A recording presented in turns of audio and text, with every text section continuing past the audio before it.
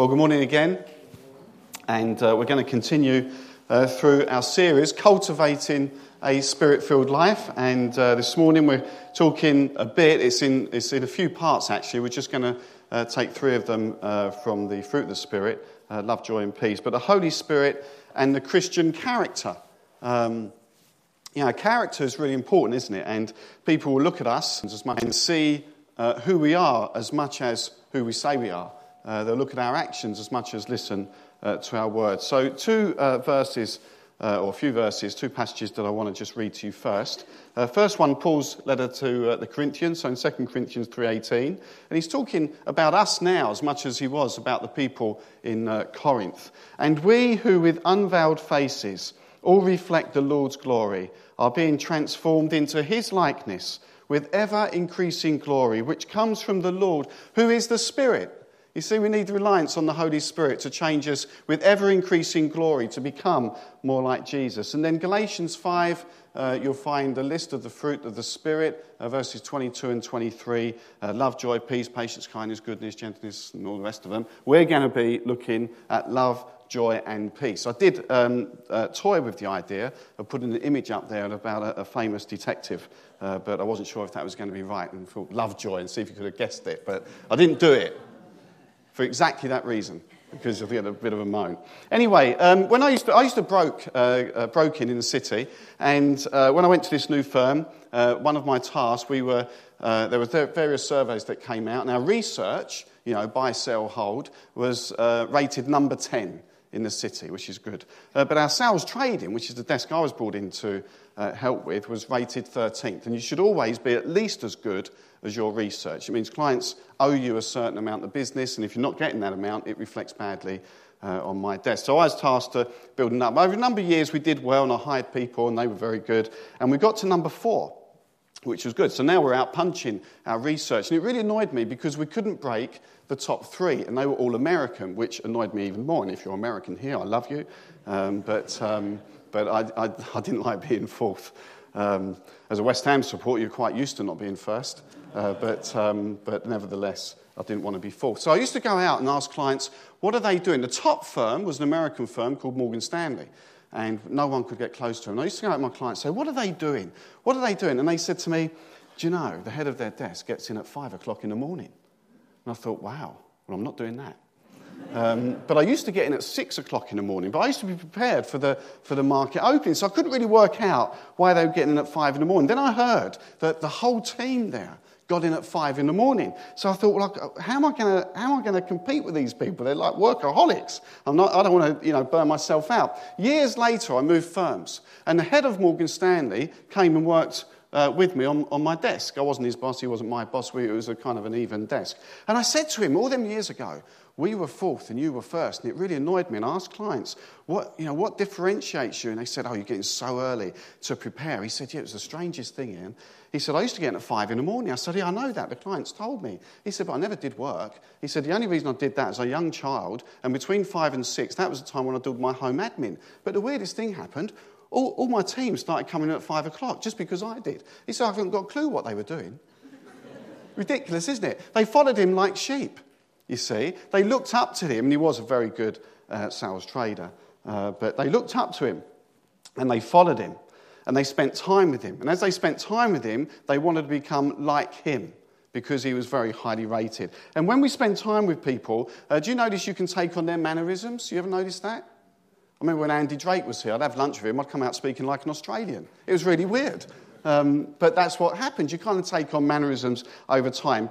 Children take on sometimes the character of their parents, or sometimes not when you really want them to. Leaders inspire and set the ethos of a company. It might be known as an aggressive company because the boss is aggressive. People want to be like the boss. Or friendly, or loving, or a good place to work for. Leaders should inspire and set the ethos of a church. That's why God is so robust in his word about talking about the character of a leader, not just the gifts of a leader.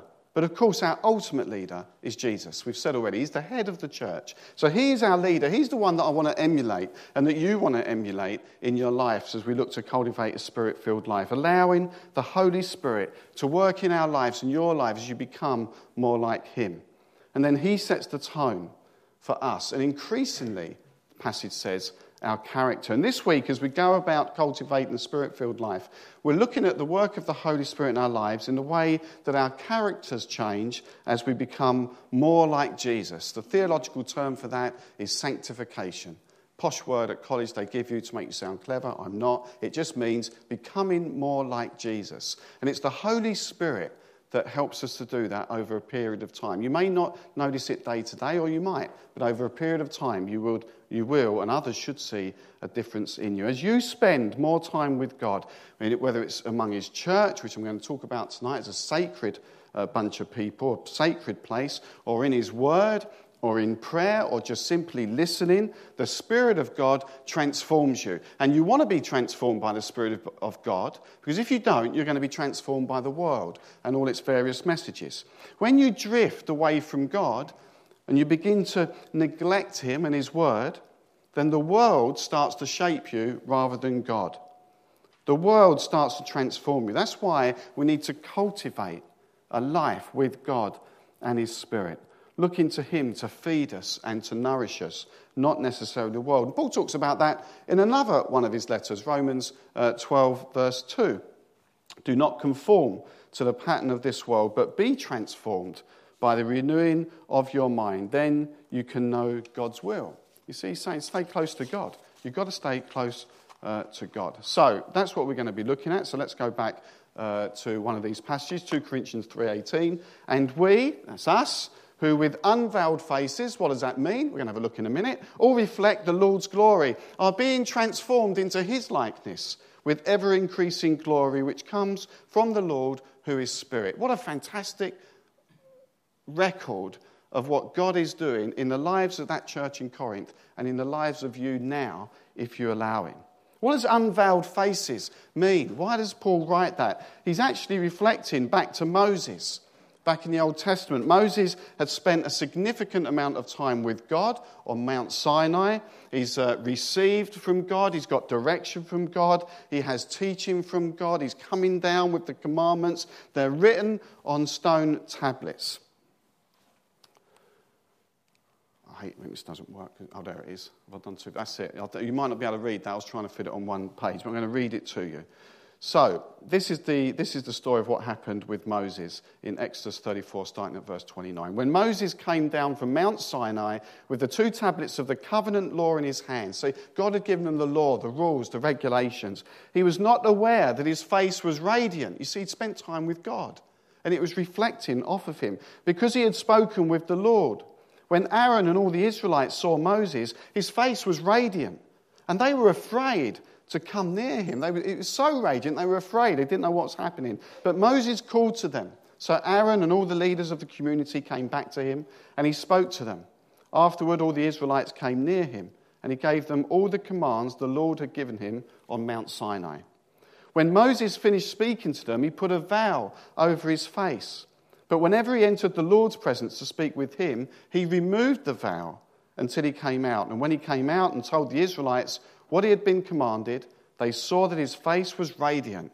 Then Moses would put the veil back over his face until he went in to speak with the Lord. Moses' face was radiant. You know, there's time to time I come across people, and I know they've spent time with Jesus. They have that air and look about them, a peace that surpasses understanding, which we'll come on to. But Moses' face was radiant. He'd spent time with God. People could see that he spent time with God. God's presence was around him. The time with God that he'd had with God had had an effect so profound that he literally radiated God's presence. Imagine if we walked around the streets of Billericay and further beyond with that radiance, where we've spent so much time with God and his closeness, his intimacy. He's filled us so much with his Spirit that people would just notice us for who we are. They'd have to ask, what's different? You say, well, I'm a Christian. I follow Jesus. He's with me now. Can you imagine that? He was so radiant, Moses, that he scared the Israelites. He had to put a veil over his face. They were afraid. But whenever he came into the Lord's presence, he removed the veil. God wasn't afraid. He removed the veil, and he could radiate God's presence back to him. And as we cultivate a Spirit-filled life, as we look at our character, we're transformed. We might not get that same radiance that Moses got, but people should see something radiating off us or seeing it in our character. We're being transformed. It's a process. And this is what Paul is speaking about in 2 Corinthians 3, 7 to 18. The glory of the new covenant. And he writes this, now if the ministry that brought death, so the law, pointed us towards how really unworthy we are, which was engraved in letters. And he's talking about this time when, of the Exodus passage that I just read. So it was engraved in letters on stone, came with glory, so that the Israelites could not look steadily at the face of Moses because of its glory, fading though it was. Will not the ministry of the Spirit be even more glorious? If the ministry that brought condemnation was glorious, how much more glorious is the ministry that brings righteousness? For what was glorious has no glory now in comparison with the surpassing glory. And if what was fading came with glory, how much greater is the glory of that which lasts? Therefore, since we have such a hope, we are very bold. We are not like Moses, who would put a veil over his face to prevent the Israelites from gazing at it while the radiance was passing away. But their minds were made dull, for to this day the same vow remains when the old covenant is read. When we're trying to keep all the rules and regulations, we may as well have the veil over our face. We can't do it. For those people, it's not been removed, because only in Christ is it taken away. Even to this day, when Moses is read, a veil covers their hearts. But whenever anyone turns to the Lord, the veil is taken away. Now the Lord is the Spirit, and where the Spirit of the Lord is, there is freedom. And we all, with unveiled faces, reflect the Lord's glory, are being transformed into his image with ever-increasing glory, which comes from the Lord, who is the Spirit. You see the context of it? Moses had to cover his face. He was radiating the glory of the Lord.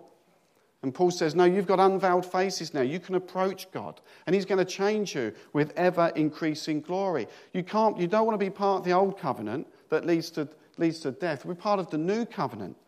And he says it's only because in Christ that stuff is taken away. We have to put our faith in Christ, not the law, in Christ. He's paid for everything. Amazing. And he doesn't leave us like that. We don't just get salvation, which we're going to talk about around communion. We're saved from the penalty of sin. I can be with him forever if I accept what Christ has done for me on the cross. But he doesn't leave us as we are. That's initiatory. That's ongoing. It's being transformed into his likeness, the work of the Spirit, as long as you cooperate. So we're going to look at some fruit of the Spirit. Galatians 5:22 to 23 talks about the fruit of the Spirit, but the fruit of the Spirit is love, joy, peace, patience, kindness, goodness, faithfulness, gentleness, and self-control. Against such things there is no law. I mean, can you imagine if we really had all those things in abundance? You wouldn't really need the law because you'd just be living out a godly life. So we're looking at love, joy, and peace. And we're looking at character in this series of Cultivating the Spirit-Filled Life before the gifts. And that is deliberate, because we've got to get our character right. If we want the gifts of God, let's ask the Holy Spirit to help us in our character. And Paul highlights that, doesn't he? We're going to look at love first of all. Why am I looking at love first of all? Love is the most important thing. You've heard the saying, love makes the world go round. Some people say money makes the world go round. You look at the world, you think hatred makes the world go round. Hatred gets us into a lot of trouble. Lack of forgiveness gets into a lot of trouble. There's enough turmoil and strife in the world that the church should demonstrate God's character, which is love. Love. I think the best description of a church would be called a loving church. I remember a past minister here said to me, Ian, this doesn't give me free rein to go and do anything I want just because I love you, but he said if the people know you love them, they'll forgive you anything. But you could do everything right, but they don't think you love them, that you're going to struggle. And I've tried to hold on to that. Not that I'm going off in all sorts of tangents, just because I love you, don't want, I'm going to do anything wrong. But anyway, character before gifts. Paul says this in 1 Corinthians 13, a whole passage. We often use it at weddings from verse 1 to 13 in 1 Corinthians 13, where he talks about all the gifts, or many of the gifts that are given, tongues, prophecy, knowledge, faith, generosity. But he says without love, it means nothing. You must have love. Love. It's also the character of God, which I said, God is love. 1 John 4:8. Whoever does not love does not know God, because God is love. And God takes the initiative in our lives. It's not like we can just drum this up. He gives us the purpose. 1 John 3:1. How great is the love the Father has lavished on us, that we should be called children of God. God loves us so much that if we reflect his character, we will love others.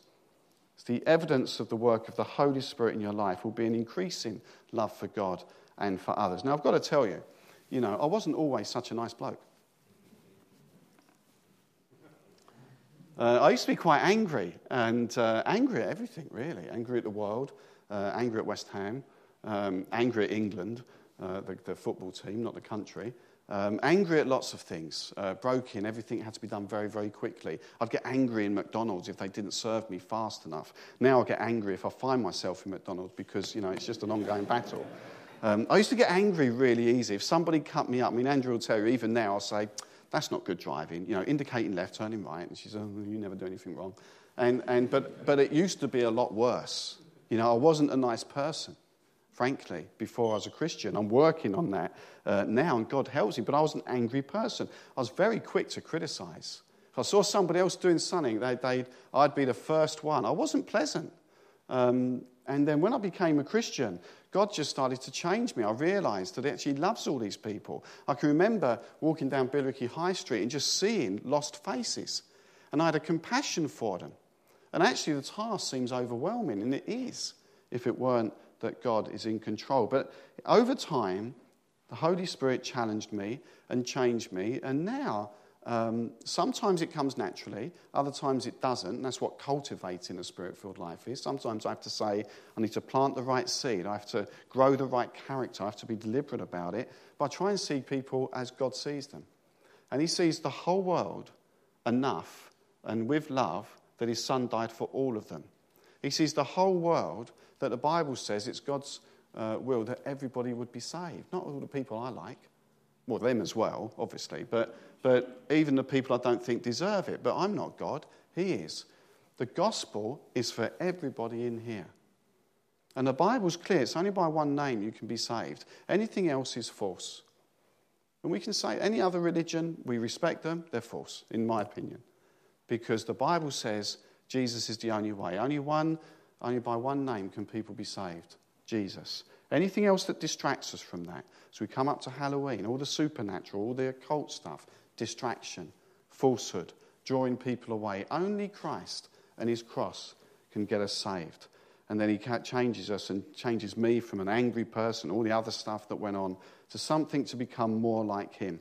And it should be part of mine and your identity. 1 John 3:18, God has poured out his love into our hearts by the Holy Spirit, who he has given us. It starts with God. It should be in our DNA to be the most loving people on this earth. So, as we go through this series, I'd challenge you, or God would challenge you, make sure your character shows love. Seek to develop that love inside of your nature. There's enough strife and turmoil. The Christian is called to love.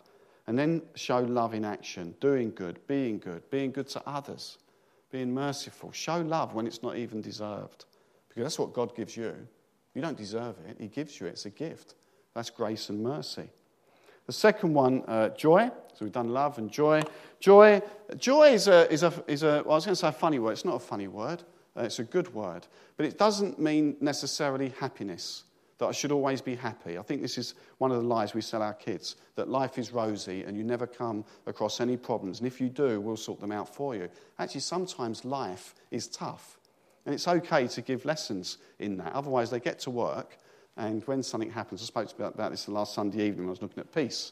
They get to work and they think, the boss spoke nastily to me. I said, well, it's wrong, but that's life, and you've got to be able to deal with it. So you're not always happy, right? But joy is a state of mind. And it's joy. God never, ever promises happiness. He actually says you're going to have turmoil, and people are going to say nasty things about you, and you're going to be persecuted. But joy is a state of mind in spite of those things. It's not relying on the outward circumstances, but from the Spirit within. Psalm 4, 6-7 says, many are asking, who can show us any good? We're always looking for the good stuff. Let the light of your face shine upon us, O Lord. You have filled my heart with greater joy. Some of the people I've seen with the most joy are the people who have the least. When they have the least, they have the least to worry about. Now, I don't want to talk myself poor. But Jesus does say, blessed are the poor. We're called to serve the poor. But when I've gone to other countries where I went, particularly India, where I went once, and people, a lot of people, they really had next to nothing. They had more joy than I see in English churches. They loved God. And they were just satisfied with what they had. I wouldn't say they were happy all the time, but they had joy. Amazing. A difference from being happy all the time is this inner joy. Do you know, I was once told that I'm too bullish, too upbeat, and I smile too much. Can you believe that? I was. Anyway, but I've got to tell you, that's not always the case. Andrew will tell you at home, I can be, what's going on? Thank God we've got God. I don't know what I'm doing, or this is not working the way we wanted it to work. But I try and cultivate that joy. I try and cultivate that joy despite the circumstances. And I don't get it right all the time. I can tell you I'm not always bullish or full of smiles or anything else. I can cry. I can get nostalgic like the best of them. Happened to me this week. Came home, floods of tears. Andrew had to give me a cuddle. And, something silly just set me off. But I'll try and have that positive attitude because I believe God is a positive God and I know that he'll see me through. Joy follows love and comes by staying close to the Lord. John 15, 9-11, words of Jesus. He said, as the Father has loved me, so have I loved you. Now remain in my love. If you obey my commands, you will remain in my love, just as I have obeyed my Father's commands and remain in his love. I've told you this so that my joy may be in you and that your joy may be complete. He's saying these words, getting ready to be crucified. And he's saying, I want my joy in you. Amazing. Amazing. So cultivate joy. Oh, it's all on the same slide, isn't it? Peace. Peace is our last one. I spoke about this at length last Sunday evening. You can go on the website, or if you want my notes, I'll give them to you. It's worth I thought it was worth a listen. You may not. But peace. You've got love, joy, and peace. This is what we're handling this morning. Nothing is worth anything if you don't have peace. You can have all the money in the world, all the fame, all the success, but no peace. You can be rich, but you can be in spiritual poverty. It's not about things. It's all about being. Romans 14, verse 17, the kingdom of God is not about food or drink, like things, but of righteousness, peace, and joy in the Holy Spirit. We can only get that with our relationship and by abiding in Christ. Otherwise, it's shallow. John 14, 27, as Jesus talks, and he's getting ready to leave his disciples. And this is what I focused on last week on Sunday evening. Peace I leave with you, my peace I give you. I do not give to you as the world gives. Do not let your hearts be troubled, and do not be afraid. I really took that passage apart last Sunday evening. I'm really trying to plug the website, aren't I? Go on the website and have a listen, because I can't get into it all today. But he's not giving to us as the world gives. Our health will fail, our finances could fail, our friends might fail. God never fails. He doesn't give to us as the world gives. He promises to give you his peace, despite circumstances. The word that we can really refer back to is a Greek word, and Hebrew equivalent is shalom. Shalom means like a wholeness. It's very difficult to translate. A soundness of mind, a feeling of well-being despite the outward circumstances, a oneness with God even when things are going wrong. It doesn't rely on circumstances because circumstances can disappoint. And again, it comes with that closeness of what we receive when we come close to God. In Philippians 4, verse 5, let your gentleness be evident to all. The Lord is near. Do not be anxious about anything, but in everything by prayer and petition with thanksgiving, present your requests to God. And the peace of God, which transcends all understanding, will guard your hearts and your minds in Christ Jesus. Love, joy, and peace. You've got to cultivate these things. So go out from this place this morning and be determined. Cultivate it. Plant the right seeds. Get rid of the negative thoughts. Get rid of the not so much hatred, but the discord and everything else. And love and receive joy and have peace, because that's what the Holy Spirit promises. I'm going to ask the band to come back up, and they'll just play for a bit, and I'm just going to pray over you. And when Christine's ready, she'll lead us in worship as we approach communion. But as you cultivate this Spirit-filled life, really be determined. Go and look at Galatians 5. Look at the fruit of the Spirit. And be determined to cultivate that. Let's be a loving church. I think we're not a bad church. We're a good church. Let's be even better.